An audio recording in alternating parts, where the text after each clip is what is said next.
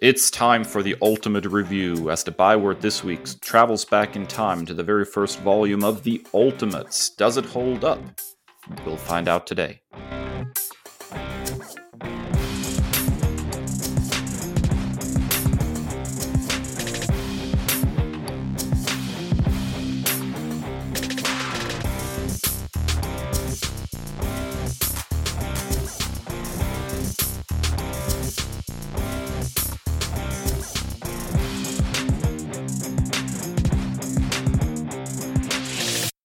Ladies and gentlemen, nerds, welcome to episode 151 of the Nerd Byword podcast. I'm Dave. I'm here with my buddy Chris.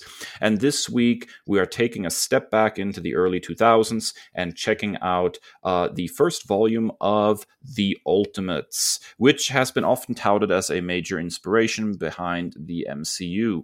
Let's see if we can make some of those connections and just generally see if the first volume of this series actually holds up today. But first, as always, it is time for Nerd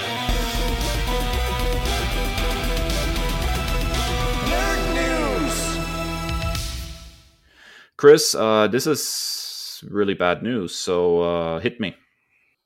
Yeah, so the Writers Guild of America, the WGA, has almost unanimously, 98% of the guild voted to go on strike as negotiations have broken down with all of the big production companies and streamers and what have you. So if you're of a certain age like ourselves, you'll remember like when this happened in 2007, and the biggest kind of result out of that was we went and got a lot of unscripted television. That was, reality television was already kind of present. You had things like Survivor and the like, but when you had a writer's strike and there's no scripted television, the production companies naturally went whole hog into reality television. And so the biggest point of contention now, 15 years later, is that the advent of streaming has completely changed the landscape, and the major corporations that are making record profits are unwilling to share that wealth with the people who are creating the products that we love and enjoy.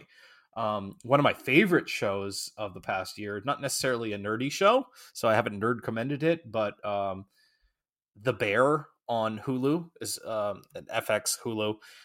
Has been a fantastic show to watch. I always was a big fan of the Gordon Ramsay shows over the past decade or so, and so seeing that lifestyle in a restaurant, almost from like a first person perspective, was fascinating. And it was award winning, won Writers Guild awards for best comedy, and one of the chief writers on that had a negative bank account and had to borrow a tux or rely on a tux being bought for him from family and friends, and bought his bow tie to go to this award ceremony on a credit card because he did not have enough money.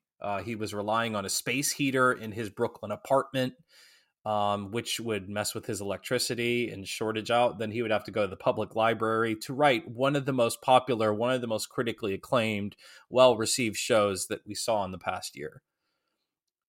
You see similar stories of the writers of Abbott Elementary, one of the smash hit shows of the past year as well, one of my favorites.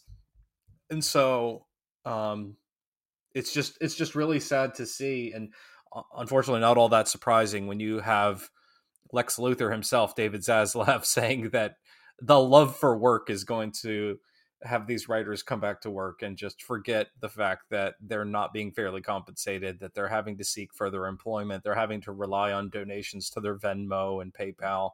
Alex O'Keefe, the writer that I mentioned earlier, went on one of my other favorite podcasts, the Dan Le Batard Show, and the fans and listeners, made donations to his Venmo because he's out of work right now. And you have to admire the willingness of these writers to go on strike, especially in the kind of gig kind of culture that they live in, where you might get a decent amount of cash writing for a show, but you don't know when your next gig is going to be. So I truly hope and pray that the writers have their demands met. And I'm willing to wait on content. There are some people already freaking out that the next Marvel movie or DC movie is going to be delayed or put on hold.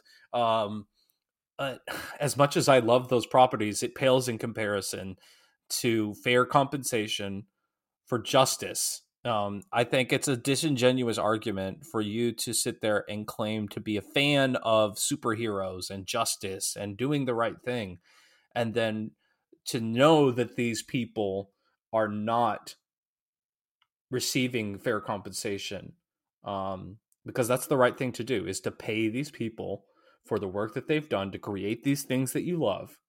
And this is something that we've always had strong feelings about on this show, and I'm proud of that fact. Another scary point of contention is the use of AI. You already see headlines, and that was already in the negotiations, but you see now that the writers are on strike. You have rumblings from certain media outlets that companies and corporations are willing to look into artificial intelligence because, of course, rather than pay people, they'd rather resort to AI and soulless content. It just blows my mind. So we proudly stand here at the Nerd Byword in solidarity with the Writers Guild, all of the creatives as creators ourselves, and we hope all the success in the world for them. Yeah, I don't think I can add much more to that other than screw AI. I didn't know that we're going to get to the point so quickly that companies, big corporations feel like they can, replace human creators with, computers. But apparently we're already at that point. And so I'll make the bold stance, which I don't think is a bold stance, and say that as a creator myself, that I have absolutely no interest, even as a consumer, of interacting with creative endeavors that are generated by AI. I prefer the human touch, and I will categorically just not interact with AI generated writing in any way, shape, or form. You can forget that. I'm just not doing it. So, best of luck to these writers. This is a bold step, obviously, and it's probably going to take some time.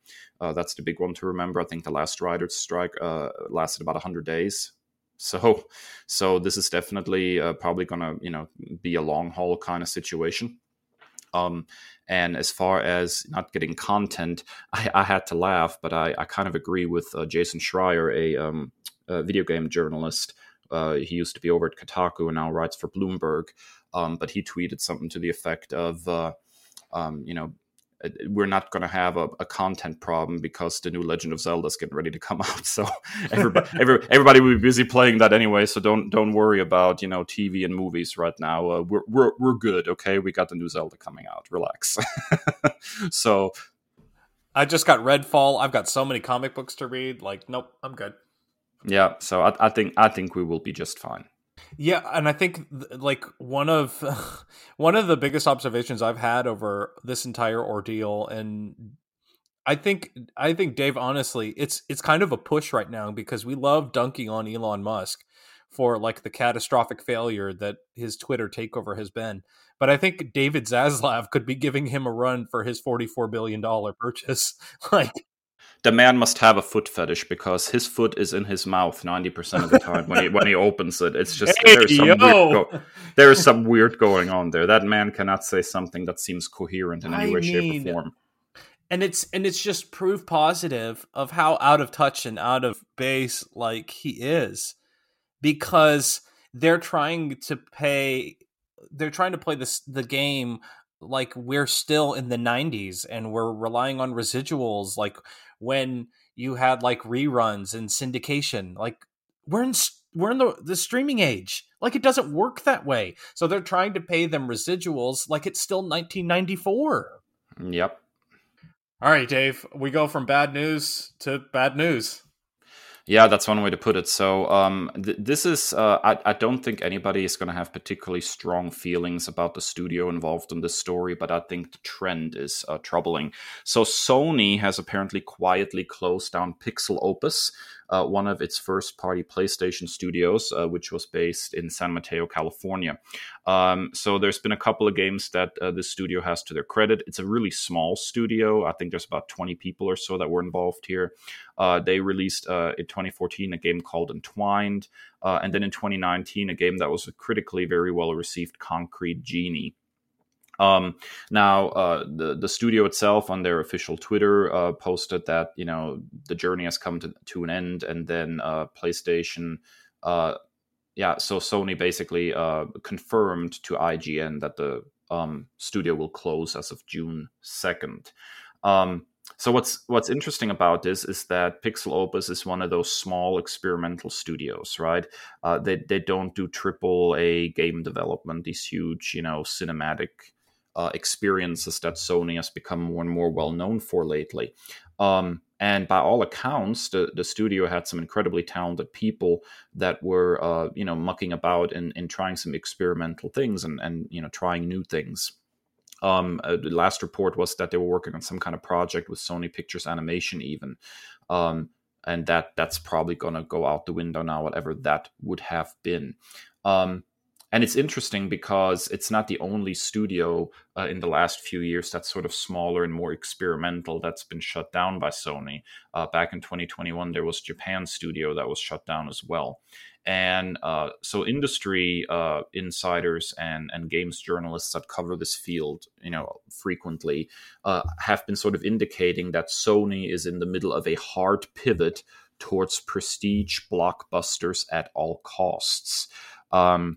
And I'm kind of troubled by this trend because although I'm a big fan of, big productions like, the Horizon games, for example, I also like that there's, a whole bunch of smaller studios that get support from Sony and from Microsoft to experiment and try new things and make these smaller scale experiences, right? So if Sony is really pivoting away from that and all we're going to get from them is these incredibly expensive, long development cycle, AAA blockbuster kind of games, and we're not getting these smaller, more bite-sized experiences in between to kind of, scratch a different kind of gaming itch, then I think that is a very, very, very bad decision long term for Sony. Yeah, and it just sends a date. I think it sets a dangerous precedent. I don't interact much with Sony content, of course, but I think it's not good news for like the future of gaming, and this is kind of an overarching thing when it comes to major studios. They're kind of gobbling up these little developers. They kind of create these like indie hits, and like for the most part, I'm like a big kind of consumer, but like there are some indie stuff that kind of breaks through and it like kind of catches fire, and I think that's a troubling thing to see. Yeah, I just, I love, the like I said, like the big experiences, like a Legend of Zelda or Horizon Zero Dawn or Forbidden West or whatnot. But I also play really small scale, more indie games that I really, really enjoy, and seeing, the indie market in gaming is, I would say, in some ways akin to, the comic book market. It's you have your big publishers, and then you have these little tiny companies just kind of toiling away, making these real labors of love, and in a crowded market, struggling to gain attention. So having smaller developmental studios like this that get some support and some exposure from a Sony or a Microsoft is a net good thing, I think. And with the influx of money and the influx of just plain visibility, I mean, that's the big one. It's incredible how many games fly completely under the radar, just because you just never really exposed to them. You don't know that they're an option or that they're out there. You have to really make an effort to find some of these gems, and so this pivot is incredibly sad in my book. Yeah, and I think one of the things that I appreciate about something like Game Pass, and not to just be like the evangelist for Microsoft, but like a lot of those indie developed games are put on Game Pass, and like that's such a great platform for them. And I'll half the time like the kids will want like a new game, and we'll just kind of scroll through the catalog of Game Pass, and one of those indie games they just fall in love with. And I think that's something that we want to continue, and we should continue to encourage. Absolutely. All right, folks, there you have it. That's it for this week's Nerd News. We'd love to hear your comments on these news stories. What are your thoughts? You can hit us up on Twitter and Instagram at NerdByWord, or individually at ThatNerdDave and at ThatNerdChris. Let's take a quick break, and when we come back, we're going to dive into the Ultimates and whether this particular comic book still holds up today. So stick around.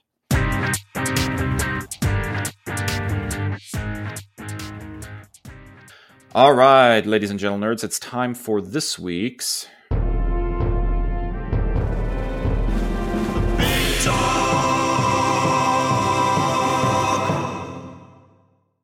And boy, oh boy, do we have a doozy. We're going to be looking at The Ultimates Volume 1, written by Mark Millar, with art by Bryan Hitch. The book came out in the early 2000s, has been credited repeatedly for laying some foundational ideas that would eventually become the MCU, and reimagines the story of the Avengers in the Ultimate Universe. Now, for those of you that are not super versed, the Ultimate Universe was sort of a alternate universe to the mainline Marvel comic book universe, where everything sort of got restarted with a more modern take. The breakout hit was obviously Brian Michael Bendis' Ultimate Spider-Man, which then, received multiple spin-offs. We ended up getting Ultimate Fantastic Four, the Ultimates as their take on the Avengers, and so on and so forth. Currently, the publishing line is defunct, but we are cruising for a big crossover that Marvel's getting ready to put out that is reputedly bringing the Ultimate Universe back in some way, shape, or form. So it's the perfect time to take a look back at one of the foundational stories for the Ultimate Universe, which is, of course, the Ultimates. We're going to treat this book the way we treat our movie reviews, which means we are picking 3 likes and 3 dislikes each, and then we're going to kind of bring it all home with our overall grade and thoughts on the series. So let's start with the things we liked, Chris. What did you enjoy about Millar and Hitch's The Ultimates Volume 1? Well, I just want to preface this because this is not at all the experience that I expected. My experience, as a Johnny-come-lately to reading comics and, the Ultimate Universe as well, was through the pen of Jonathan Hickman. And so the first time I had read the Ultimates was his, in the last gasps of the Ultimate Universe when he was writing it alongside Asad Ribic on art. So I had a very different kind of sense of what the Ultimates were. I was very much like gung-ho, like, yes, all right. And, I'm excited for Bryan Hitch and Jonathan Hickman to return in Ultimate Invasion. This hit me like a slap in the face. This was markedly different to my experience with the Ultimates before. I also did some background research, and not only do the screenwriters of the 2012 Avengers film credit this as like the source material for it, but Time Magazine called it the comic book of the decade. So, like, I saw that going in, and then I read the actual stuff and was, wow. The first thing that I had to like was Thor. I think that the reinterpretation of this character was really, really interesting. There were aspects of it that I was kind of indifferent or meh on, but overarchingly kind of, if I understood this correctly, as like a reincarnation of Thor was really fascinating. And the subsequent Ultimate Thor comics that I read by Hickman, I really enjoyed as well at the time. It's been several years, but I think that this like hippie version of Thor was really interesting. And one of the criticisms of the MCU is like the glorification of the military industrial complex, and for Thor to kind of rail against that, by specifically saying the military industrial complex 2 or 3 times within these 13 issues was really fascinating to see. It was also kind of troubling how quickly his principles kind of went out the window. But aesthetically, Thor was far and away my favorite part of these 13 issues. Yeah, hippie Thor that really doesn't want to get involved, but just kind of likes Tony Stark. It's literally me. It's just Yeah. me. He's like, he even at one point like looks at Nick Fury and is like, "Don't give me orders, dude. I'm just here as a favor to Stark. I'm not one of your soldiers." And I really like that. I really like that approach. I like also the friendship. Here. The friendship between him and Tony was unexpected, and it was appreciated. Yeah. I mean, I will say, as somebody who is very sympathetic to a lot of the things Thor said, he kind of came across a little condescending, I guess, sometimes in that sense, which of course, is consistent. He thinks he's a god or is a god. I mean, that's another interesting thing about this version of the character, is that everybody's walking around basically saying, "Dude, you're a nurse who had a nervous breakdown. I don't know where you got the hammer, but you're just nuts," right? And that was a really cool take on the character. I think that in and of itself is fascinating. Everyone around him thinks that he's just mental. That's fascinating to me. Yeah, absolutely. I absolutely adore that. That they're like, we're going to use you because you're incredibly powerful, but you're nuts, okay? You're not a god. That's all a bunch of crap. Like, I really like that. And it doesn't give you a straight up answer. I think that's what I probably like about it the best, that you come out of this and you're still not 100% sure if he's just nuts or if he's actually an Asgardian god. So that was a really, really cool take on the character. Which is something I kind of hindsight, I was like, I wish we kind of would have had that more in the MCU. Yeah, he got accepted very quickly on at face value. Yeah, like, okay, he's from Asgard, sure, whatever. But people saying, "Yeah, this guy's nuts," would have been a lot more interesting. I guess in a world where you have Giant Man and the Hulk, like, everybody's just like, "All right, let's just roll with it." Yeah, whatever. Okay, accepted. All right, Dave. I think this is objectively the strongest thing about these 13 issues. Yeah, and I think this is the kind of thing that is a very tired comment at this point, but I'm going to say it anyways because it applies very well here. Bryan Hitch's back must have been hurting a lot drawing the series because he was carrying. Even when I was not enjoying some of the choices made in the writing, this was a very beautiful book to look at with very interesting visual ideas too. Some of the redesigns of the characters were subtle but interesting, and others were not as subtle and still interesting. Like, visually speaking, this was a very, very interesting look. Like, even Ultimate Thor, just to get back to him, his look was very understated in this and still recognizably Thor. And I thought that was a very cool, toned down approach, I guess. That was very, very cool. So visually speaking, I think this was a very, very gorgeous book, and I cannot fault the art in this in any way, shape, or form. I love everything about Thor's look except for his hair. It looks like a bad toupee. Other than that, like, I love everything about his look. The hammer looks awesome. Like, the glowing circles on his chest are really, really cool. But yeah, this is what this was like. Almost like my coping mechanism was Bryan Hitch's art, and to see him attached to Returned with Jonathan Hickman is very, very exciting to me. For Ultimate Invasion, but yeah, it was very inspired, the art.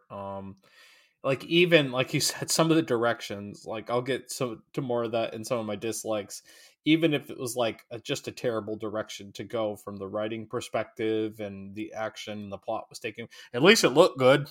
that is exactly right. At least it was good to look at. Yeah, I think as far as Ultimate Invasion is concerned, the choice of bringing Hitch back, because he has a very distinctive art style, and I think he really put a stamp on the Ultimates here, visually speaking, was very, very smart. And not bringing Miller back, as much as that is sad to say, I'm totally okay with. Like, I'm definitely okay with that. I don't think we'll get into the writing here in a little bit, but I don't think the writing was the strongest suit of this particular series. I needed Brian Hitch. I needed Brian Hitch to be a consultant on that Avengers 2012 Captain America suit, because his Captain America suit was much better than what we got in the film. That's totally fair, I think. Alrighty, so Chris, what is your second like of the Ultimates? Spoiler alert, I really struggled to find some likes. But it has all the potential in the world. Like, I really wanted to love this. It was a really interesting idea. Similar to also, I'm coming off the heels of, not off the heels because it's been years, but like I just genuinely love almost everything about Ultimate Spider-Man. And so kind of playing in this sandbox of 21st century interpretations of superheroes is fascinating to me. And it has all the potential in the world. The execution leaves a lot to be desired. But and maybe that's what I like about what Hickman was able to do later on.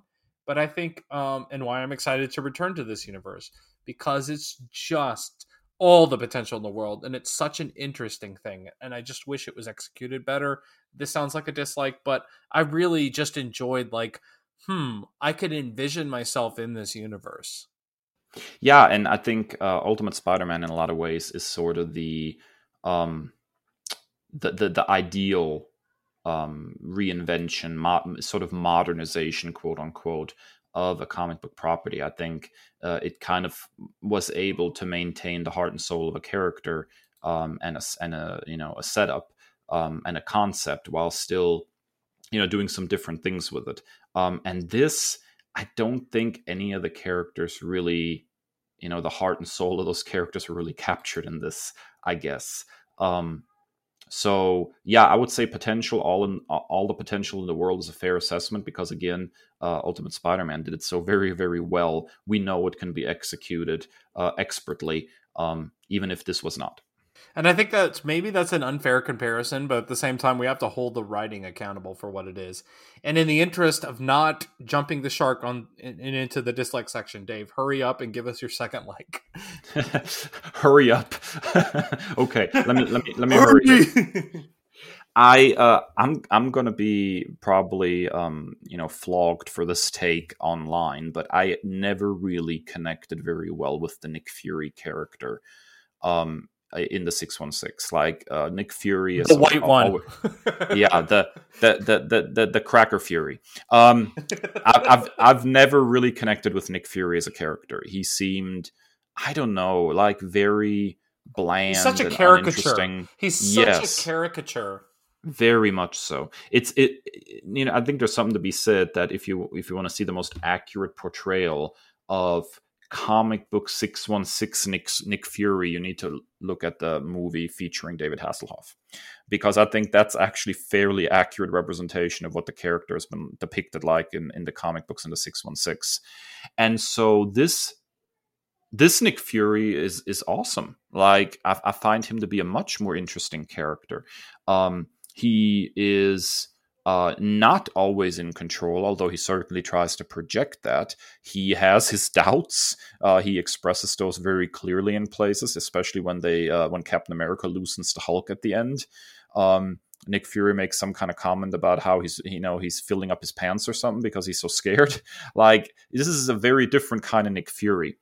And yes, we know that it's very much a look inspired by Samuel L. Jackson, to the point where they even comment on that in the book itself, when the Ultimates are sitting around talking about who should play them in any movie adaptation. And he says, well, Samuel L. Jackson, obviously. And then that's what we got in the MCU. It's probably one of the most direct comparisons, one of the most direct lines between this book and the MCU. And maybe that has something to do with it, that, I'm kind of used to the whole idea of a Samuel L. Jackson style Nick Fury at this point. But even back then, I recall when it was first coming out, I liked this Nick Fury. I thought he was an interesting character from the word go, which is a lot more than I can say for 616 Nick Fury. I just never really connected with that character. So I thought this was a really good positive change. Yeah, I've never connected. Like, I was happy when Original Sin happened. Like, yeah, you can go away. Like, of course, you did something awful, White Nick Fury, because you're a caricature, like a cigar chomping guy. Like, he's just such a caricature of what a military man is. And I think that this version, and in turn, Samuel L. Jackson's version of Nick Fury is just so much more like believable, with like the kind of covert ops, infusions and everything. So it's a much more believable character. And obviously you see the direct correlations with the Marvel Cinematic Universe, for good reason. Yeah, absolutely. All right, Chris, that brings us to your third and final like of the series. Sunday, May 7th, 10:53 a.m. I like Tony Stark here. Like, what is this? Like, more on the dialogue later. Like, of course, this is with a caveat, but I found myself liking Tony Stark as a character, and it wasn't just because Robert Downey Jr.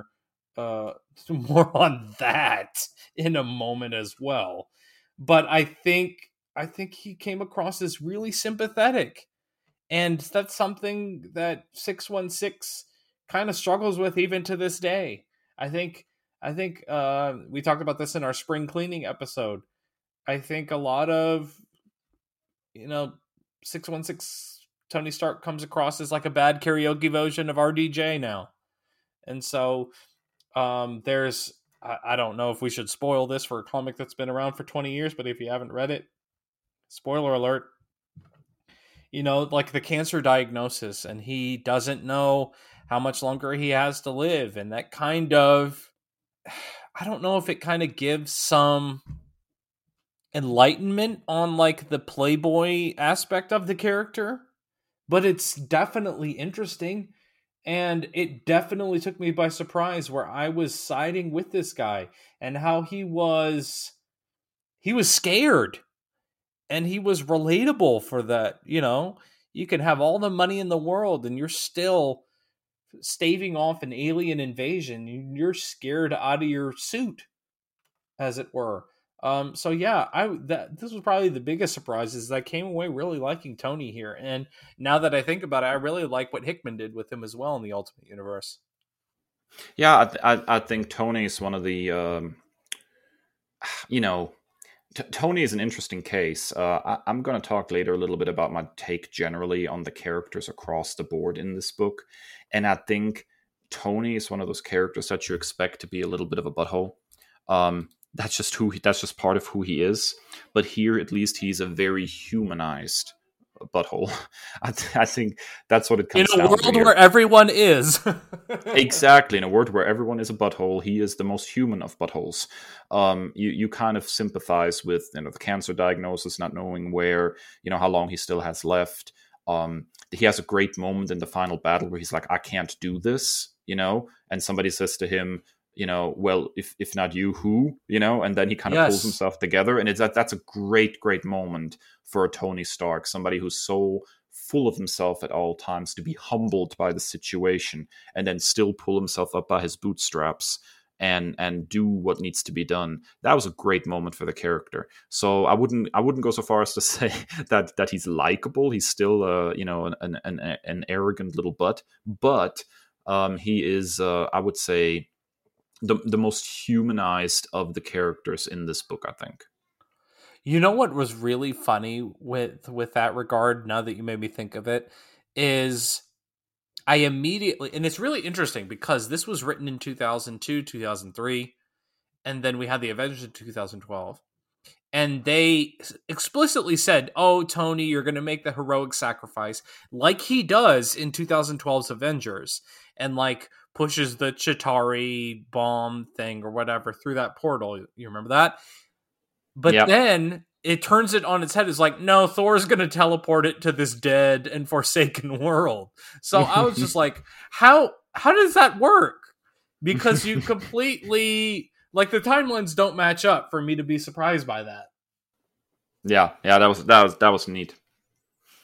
All right, your final like here, Dave, before we set up camp. It's interesting because I think there are glimmers here. I think this ties a little bit in with your idea of potential for this series. It has glimmers of really interesting character interpretations, and we've hinted at a lot of these. Tony having this cancer diagnosis and trying to work through how he's going to use the time he has left is really interesting. Nick Fury, being a little more human and drawn a little more interestingly as a human being. I think that was really interesting. Hippie Thor, quite interesting, right? But then there is a bigger problem here, right? And we'll get to that in one of my dislikes later. But there's just these glimmers of really interesting interpretations. If the writing would have not made some absolutely awful choices along the way, I could have had a lot of fun with this series, I think. There's just glimmers of really good stuff here. But rather than leaning into the really good stuff, it leans into some of the absolute worst that this series has to offer instead. It's just leaning the wrong way in a lot of ways. But there are really cool character interpretations kind of just hiding beneath the surface here, I think. Yeah, I'm just going to echo that again. Like it's right there for the taking. And like you can see, it's almost like there's like a sign like this is the path to prosperity, 56 miles, and they just go the other way. That's exactly right. All right, Chris, let's do it. It is time for us to talk about our dislikes. What's your first one? The dialogue is reprehensible. I mean, you explicitly have the R slur for mentally handicapped individuals thrown by our guy Nick Fury.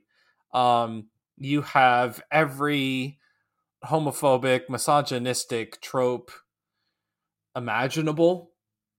I don't know. These dislikes are probably going to blend together, but like, I'm starting to have Mark Millar PTSD because as you do the research, you'd be hard pressed to find a writer in comic books that has more on-screen adaptations and success in that regard.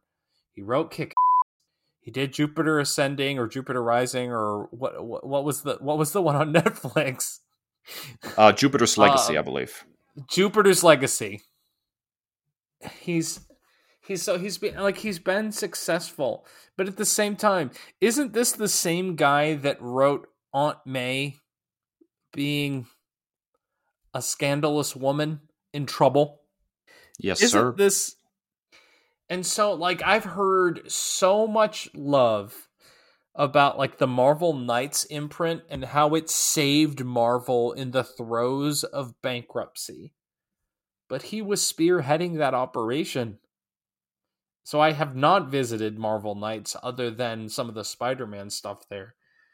But the dialogue here, I hope this man has gone to therapy because there is so much deep-seated, just awful stuff here. And it just made me feel gross and uncomfortable. Gross and uncomfortable summarizes so much of what is going on in this series. I wouldn't even know where to start, really.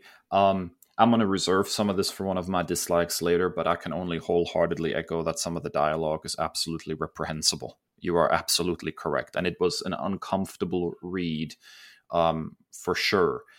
Which is weird because I remember in the early 2000s liking this a great deal more than I did this time. Either times have changed or I have changed or something's changed, because looking at the series now, the dialogue is really cringe-inducing.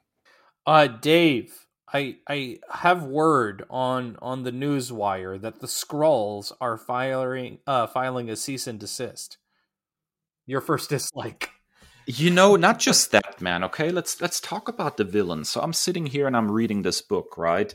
And the main villains, the Chitauri, don't even show up until like issue 8 or 9 out of 13.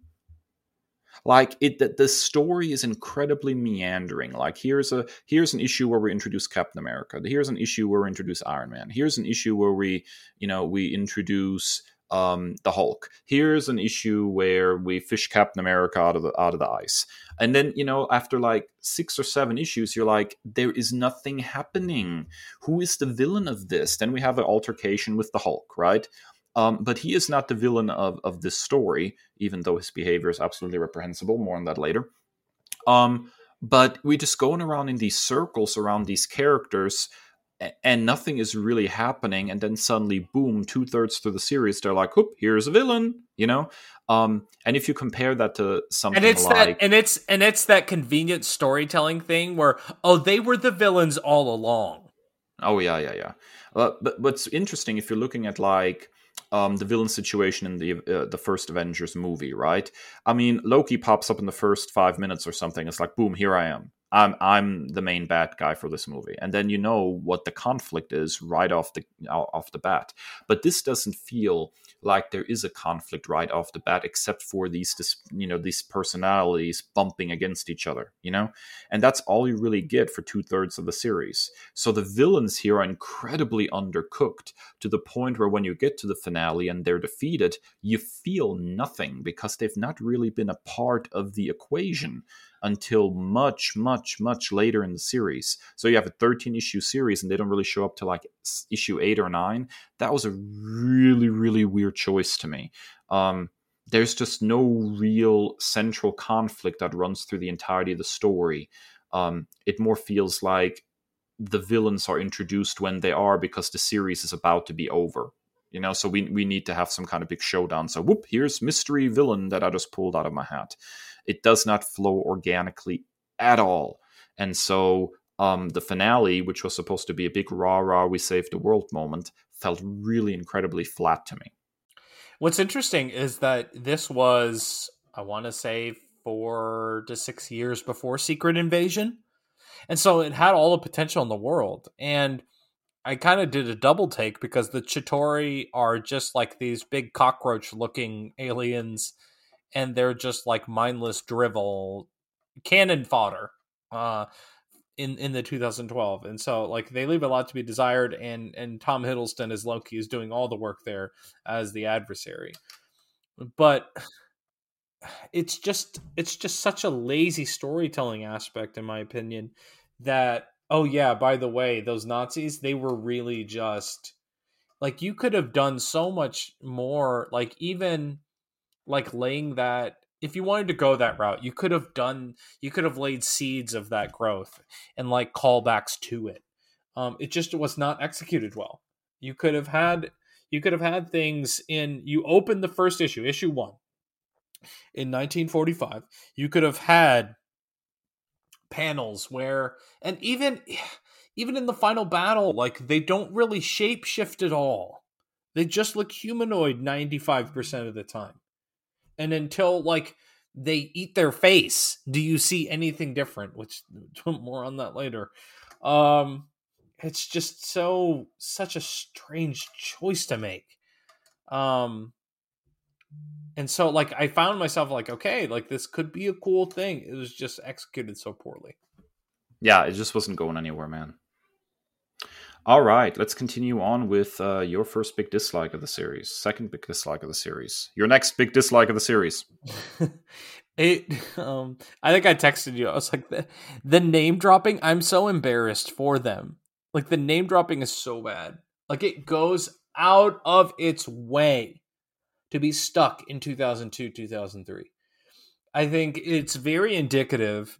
And as history buffs and lovers of history, this is something that we immediately picked up on.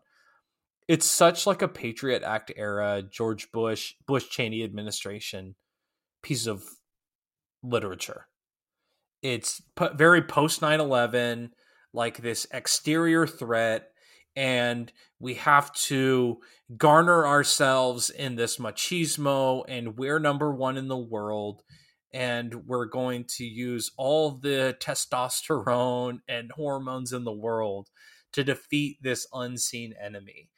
And then you add to that fact, like name dropping, like Shannon Elizabeth and Freddie Prinze Jr. Like, you know, in the Silver Age of Marvel, you have stuff like this in the background, but it's never this explicit, and it's almost like they're begging to a certain extent, and it's just pitiful, man. Yeah. Also, they had to hit us with some George W. Bush. Just explicitly George W. Bush. Like, there's no coming back from that. Yeah, it completely punched me in the face. I was having flashbacks there for a second. I was like, "Holy crap, that's George W. Bush." Yeah, there's so much name like dropping. older comics are smart about it. They put like a silhouette of the president. You can suggest heavily that it's Reagan in the 80s, but like, come on, you're handcuffing yourself here. It does come across. I think it does come across incredibly dated in that respect, right? I think there is definitely a sense that this is not some kind of like timeless story. It is incredibly stuck in its time period. We even got some Cameron Diaz name drops, I think. Like, there was so much dropping of names going on. And I don't know, man. Like, it just didn't... It dates it, I think, for one. It is incredibly a product of its time. With very little that, you know, like I know that you cannot remove this story in any way, shape, or form from the context of its time period. Like, there is no way without having the context of the early 2000s that you can realistically sit down and just enjoy this story, because there are so many references in there, like Shannon who? You know, like you just, it's not the girl, not the hottie from American Pie, Dave. Yeah. Yes. Well, yeah. He's on. He's just floating around in space with her. Yeah, because as you do, you know, for funsies. Now, again, Hitch's art was actually really good in that splash page, because I was like, holy crap, it really does look like Shannon Elizabeth back then. That's I'm like, well, wow, that was a really good likeness.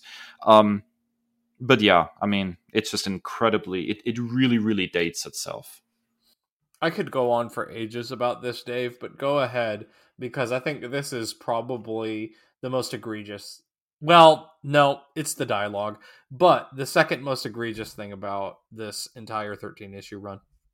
Bruce Banner, the Hulk, is absolutely atrocious in this story, to an extent that is almost difficult to wrap your head around. I hate this version of the Hulk so much. As Bruce Banner, he is not just a meek nerd, but sort of this incredibly unlikable, sniveling, I want to, loser. Like, I want to be respected because I'm a smart guy, but I accomplish nothing and everybody's mean to me. But my God, would it be hard not to be mean to this guy, considering, like, at one point Thor's like, hey, you know, I have all your secrets, you know, in your head. You dream about hurting Hank and Janet Pym because they took your spot, you know, like, and you're like, holy smokes, man. Ugh, that's yucky. And when he becomes the Hulk, don't even get me started. I think at this point, if this is what it sounds like when a Hulk talks, I prefer when he just says Hulk smash. Because every single thing that you said about the dialogue is just hyper-focused and concentrated in the Hulk. Every word that comes out of his mouth is absolutely cringe-inducingly disgusting, and you just, oh my God, you don't want to think about any words that come out of the Hulk. And the one, you know, right at the end, that sort of was the coup de grace, the cherry on top of the absolute poop sandwich that is this interpretation of the character, is when Captain America says, you see the pilots of these spaceships, Hulk, they all say you're a sissy boy, and Hulk yells in really huge font, Hulk straight, and then proceeds to tear up all the spaceships. And I'm just like, this is without a doubt the single worst interpretation of the Hulk character that I have ever seen in my 40 years on this earth, and may I never have to see this version of the Hulk ever again. It's so bad. And I'm proud of myself because I didn't spoil it when we were talking about your undercooked villains.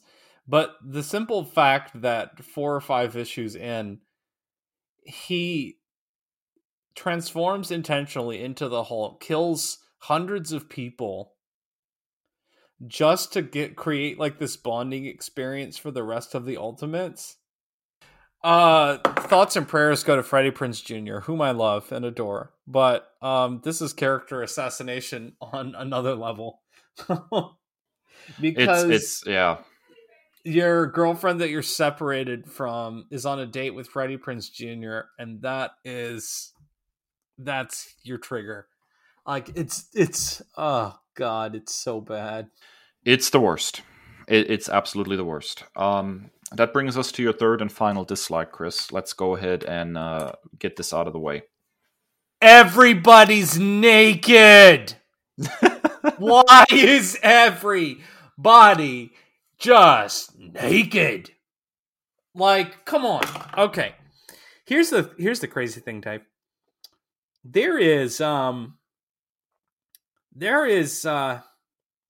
explicit spousal abuse, domestic abuse going on in this comic book in a way that is wholly uncomfortable. And we haven't even broached that topic yet. Nope. Hank and Janet. Going to, don't worry.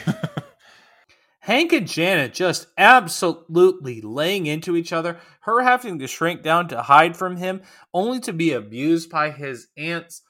But don't worry, because she's naked. And the shape-shifting alien that's been an alien since 1945 took over, infiltrated the Nazi regime, and that's why Adolf Hitler was as bad as it was. That's not lazy storytelling at all. Adolf Hitler was just awful, okay? He was just awful. You don't have to explain that away with an alien invasion. But he was naked too. Everybody was naked. God, everybody's naked! And I'm not a prude. I'm not a prude. You want to start an OnlyFans? You want to start an OnlyFans, babe? That's great. But not inexplicably naked. How do you take down a villain, Janet Van Dyne? Janet Pym? Flash them. Just show them your boobs. That's how you do it. You literally took down a villain by flashing them. Girls Gone Wild, Ultimates Edition. Like just, oh my God. So I'm just going to go ahead and say that once I edit this episode, I will probably either name it Ultimate Everybody's Naked or Ultimate Naked Hitler. I think those are the episode names on the table right now. I don't know. We'll after Toad Turds, I don't know if we can come back from that. I fully endorse the Toad Turd episode. I can't even say it this week. Yeah, I mean, what can I even say? It's a very pardon my French, but it's a very horny book. Like there's a lot of naked people, and literally, your boy Hulk says Hulk horny. Yeah, I mean the entire Hulk rampage is just Hulk trying to get himself some from Betty Ross. That's like the whole reason he's rampaging. Holy Lord! Gwen Stacy has bequeathed her character assassination from JMS because the Betty Ross character assassination here is just criminal. Yeah, I'll get to that in a moment. Yeah, I have some stuff to say there. Okay, let's just jump straight into it, Dave. Your final dislike, because everybody is a character from The Boys, apparently. Everybody's a butthole in this book. I mean, that's not the terminology I used in our Google Doc, but everybody in this book is a butthole. Everybody. Even the characters that have hints of likability are buttholes. Tony Stark has a likable streak, absolutely. Also wants to do an interview while he's hovering in space with Shannon Elizabeth. Dude's a butthole. Thor is incredibly condescending to people. Do I like, his causes? Absolutely. Do I like how he puts things sometimes? Absolutely not. Dude's a butthole.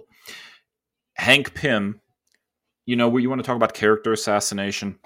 Hank Pym has never been a great character in the comic books, but at least he's not been the guy. There are hints of domestic abuse in the 616, but never to this extent. Uses bug spray on the Wasp, and then when she's shrunk down, a bunch of ants on her to try to eat her alive. And And it's funny because in the last couple of covers, he actually shows up on the cover like he is For in what? this big battle, like he's in this big battle, and he's gone, right? Captain America. He's at his what was it? He's at his mom's in Wisconsin. Yeah, Captain America. I love the Captain America character. Always have. I love Captain That's America. This is the most egregious. This is the most egregious one. He's basically Marvel Superman as far as like morality and stuff. And this guy is a jerk. Like he is just a jerk. I don't know how else to put this. One of the most infamous panels of him pointing at his A on his head and says, "What do you think this stands for, France?" I just wanted to throw my iPad across the room. It's just such an off-kilter way of portraying this character. He's old-fashioned. He's not a jerk. The Hulk we've already talked about extensively, right? But then you get into some of the side characters too, like Betty Ross, who ends the book literally turned on by the Hulk. Yes, eating people, cannibalizing. Cannibalism! And wants to set up a conjugal visit. It's just, it's arguable. She treats him incredibly badly when they're first having interactions at the beginning of the book. And it's almost possible to say that the way the character is portrayed, she was hoping he would go off the deep end because she likes it. And that is incredibly weird. Like it's just so full of weird stuff. And what in the world did they do with the Wasp here? Now correct me if I'm wrong, because you're a resident mutant expert, but the Wasp in the 616 is not a mutant, right? No. Yeah. So here she is a mutant who randomly lays eggs in the bed. And Hank Pym really has a problem with that, apparently. She has a healthy dose not enough to not marry her. Yeah. She has an unhealthy dose of self-loathing. And completely goes off on Captain America when he tries to bring her some soda to the hospital. A bottle of soda. Which is, what can I say? What's better than a bottle of soda? I don't know what to tell you, Roses and soda. This is so 2002. Oh my god. I got nothing, man. Like, there is not a single likable person in this book. No. Bucky Barnes, when he figures out Captain America's dead, turns around and marries Captain America's fiance. He's Bucky Barnes. I need to beep this. Give me a second.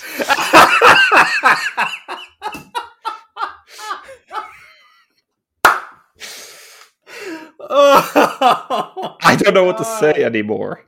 Like, there is not a single likable person in this entire book. No. It's like half a step removed from The Boys. Like, I can't root for anybody here. They're all terrible people. And I think that's the most egregious thing about this, There is not a single person that I want to root for in this. It's just uncomfortable. Everybody sucks in this book. Everybody sucks. I think that's such like a tone deaf thing too, because the reason the Captain America works, or when you have these strong moral characters, is because they're juxtaposed against pragmatic people or quote unquote realistic people. But when you don't have that basis, it falls flat. There's no system of measurement. Your compass is just spinning around and around and around. You have no sense of direction. Because if everyone's awful, what's the point? It's such a cynical book. It was such a depressing read. I'm just and the fact that the only reason that they were able to win is because he unleashes the Hulk and gaslights him the whole time with like the most homophobic language imaginable without using slurs is just disgusting and reprehensible, like I said. Yeah, it's this one was exhausting. Yeah. This was you imagine my shock and awe upon reading this, because I had an overwhelmingly positive experience reading the latter parts of these characters' history, and then this was like a sniffing salts. It's almost like Captain America kidnapped me and tied me to a chair, because that's what this Captain America would do apparently. Yeah, this was exhausting, man. Except he would be naked. Everybody's naked. Inexplicably naked. That's the thing.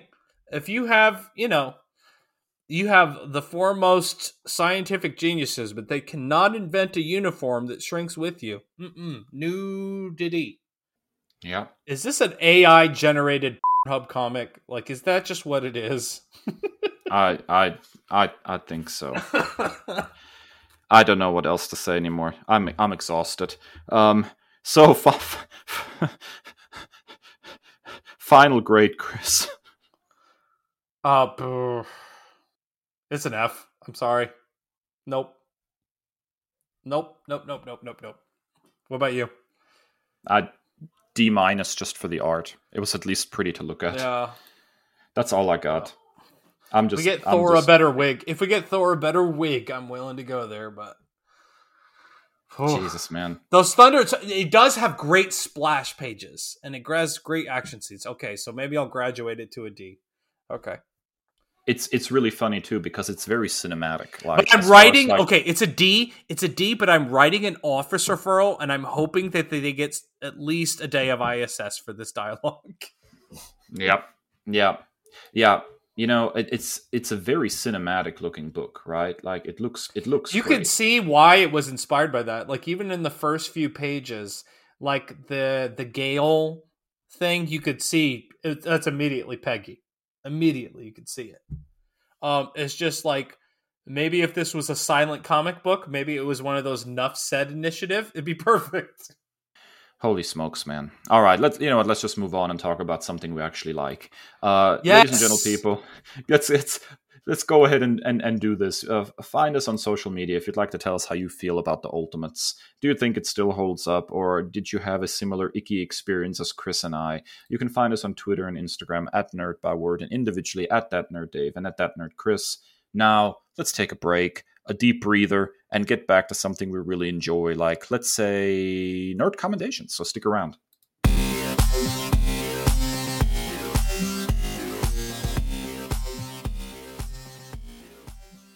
We're back, and after a much-deserved break, it is time for us to discuss something we actually really like in this week's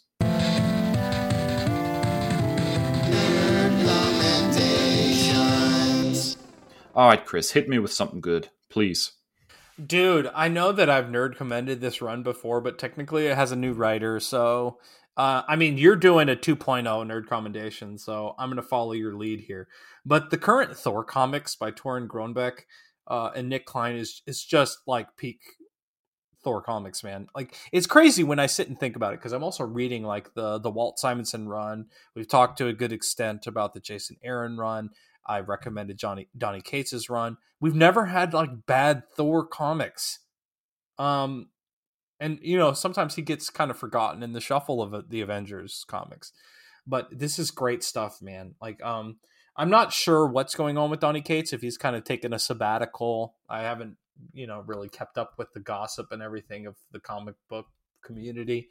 But Torunn Grønbekk, she has taken over the writing responsibilities for the most part of this title. I think Cates was credited with like an assist on a recent issue, but like she's hit the ground running, man. I think she's also writing like the Valkyrie stuff and the Jane Foster comics, so I'm definitely going to check those out, because I have enjoyed these so much. Like, they're pulling out all the stops of like the best parts of like the Thor comics in the past, of where you've got like kind of non-linear storytelling. You've got flashbacks, flash forwards, past Thor and Odin stuff. You've got future Thor stuff. It's really, really great. You've got Thanos storylines. You've got Doctor Doom in here. The Valkyrie and like the MCUification.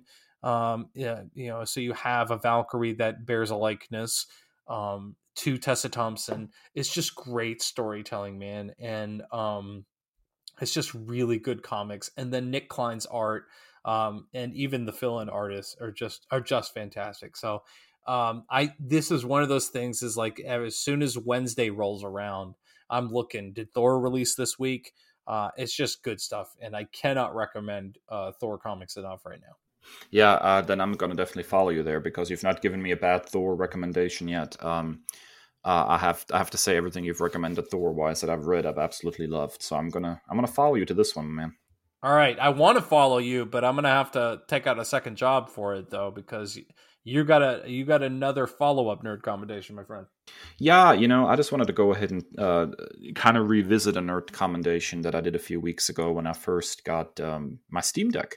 Now that I have had a lot more time with it, I've sunk about 45 or 50 hours into the machine on various games. I've started, looking under the hood a little bit more. I've started learning to do certain things with it. And I have to say, after, the initial enthusiasm wore off, a new enthusiasm took hold because this machine is absolutely incredible, Chris. It continues to blow my mind how much power is under the hood, and all the things you can do with it if you are willing to tinker. I think the number one requirement, I think, really of enjoying the Steam Deck is the willingness to tinker. I think you can get it out of the box and just have it as is, and it's fine. But if you're willing to tinker around a little bit with it, you are going to be blown away.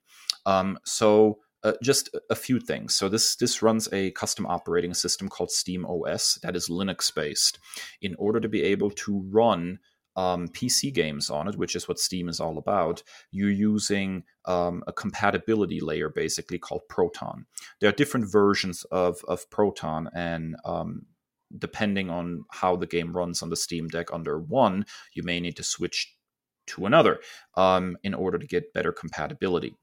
Now, how in the world would you know whether a game runs well on the Steam Deck? Well, Steam has a program where they basically label their games, Steam Deck verified. It's perfect, it's playable, it doesn't really work, whatever. But that's not always 100% accurate. So the wonderful thing about the Steam Deck is how many fans are involved in making this the best experience possible. So there is a website called ProtonDB, where fans actually go on there and they log their experiences with the game and what they did to make it work, right? And so you can actually get a plugin for your Steam Deck that you put on it, and then every game that you look at on your Steam Deck will have the badge from ProtonDB on it, whether fans have had positive or negative experiences playing it. And you can click on the badge and it tells you exactly what they did to make it work, which version of Proton they ran it in, what kind of controller setup they configured if there wasn't a good one, out of the box. You can download controller configuration, so people are like, okay, this is how I did the button layout, and I'm putting it out there because it works really well, and you can download and apply those. So if you're willing to tinker a little bit, this thing becomes an even better experience.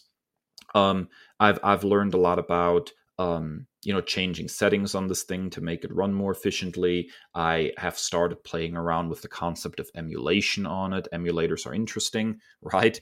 And this thing can handle almost anything you throw at it in the emulation realm as well, which is absolutely mind-blowing, the kind of things you can actually run on the Steam Deck. It's got so much power under the hood, man. And so my next thing now is probably that I'm looking at actually buying a new hard drive for it. And I'm strongly considering opening it up and upgrading the hard drive in it because space is at a premium with some of these games. But it's just a really, really cool machine, very well supported by Valve. Very, very great community that has come up around this. People developing plugins for it. You can download like a theme manager, and you can actually change the layout of how the game grid looks on it and stuff. There's so many things you can do with it. It's basically like a Switch if it were powerful and customizable, and a whole bunch of fans are constantly improving it because there's no Nintendo to come after them every time they try to make something better. It's an absolute joy of a machine, and it is completely revolutionized how I play video games. And I've spent a lot of time just playing around with it and learning about it and all the things it can do. My next big goal, which is going to be a project I'm going to do probably over the next week or two, is there's some software that you can put on it that allows you to game stream from various consoles. So there's one where you can stream from PlayStation 4, PlayStation 5 to your Steam Deck, as long as you're on the same, internet connection. And then there's one that does the same thing for Xbox, which will open up my entire, Game Pass situation on my Steam Deck. So I can be anywhere in my house and I can play my Xbox on my Steam Deck, which is just absolutely mind-blowing to me. So this machine has completely changed the way I game. It is my favorite console. I mean, it's really a handheld gaming PC, but it is my favorite console that I've bought in a dog's age. It's absolutely just changed everything, and it is my favorite way to play games now. I'm so glad to hear you say that, because there's so many Xbox stuff that I've nerd commended and you haven't been able to capitalize on, but that last feature is very exciting. We're gonna have to change your name to like the Tinkerer Man, because you love tinkering. I do. I'm a big tech nerd, and I love playing with technology. We started with like your Game Boy kind of remodel, revitalization, restoration is the word I'm looking for, and so now I'm sensing a trend here. But I'm very excited for you, because I know that you've missed gaming. I have with the busy life that you lead, and so like this is just happy news all around. Yeah, I don't even know what to say. It's just such a worthy investment if you are a gamer. It does not get better than the Steam Deck right now, especially if you don't mind learning about technology, because this thing can do so many things that I had no idea about that I'm still learning. And there will probably be a Steam Deck Nerd Commendation 3.0 once I've set up some more stuff on it. I think we're going to have to check in later again with what else I figure out about the machine. But it is a joy. It absolutely is a joy, Chris. Alrighty, folks, there you have it. That's episode 151 of the Nerd Byword podcast. If you like what you just heard, you need to get on your favorite podcasting platform. Don't hesitate. Do it. Do it right now. And give us a rating, a review, and subscribe so you never miss another episode. You can find us on pretty much every podcasting platform imaginable, and of course, on our very own website, nerdbyword.com. And I want to go ahead and also give a quick shout out to a new accessibility feature we have just been able to add. We now have our transcript available as part of our episode, and we're pushing that all out across the various podcasting networks. And on top of that, we've also added it to our episodes on our website. These transcripts are not 100% perfect. We have to use some automated systems to create them because, it would be a lot of time investment to type up over an hour worth of episode every week. However, they are really quite good. And so if you'd like to read along with some of the things we are saying, then this is definitely a feature for you. And be sure to hit us up on socials. You can find us at Nerd by Word on Twitter and Instagram, that Nerd Dave and that Nerd Chris individually as well. Be sure to interact with us. Hit the link in our socials, slide into our Discord, buy some cool merch. And as always, most importantly, stay well and stay nerdy. The Nerd Byword is written and produced by Chris and Dave, two nerds with a love of all things pop culture. The podcast features music by Al Jimenez with additional drops composed by Joe Biondi. Our show art is by Ashery Design. Find us at nerdbyword.com and wherever podcasts are available.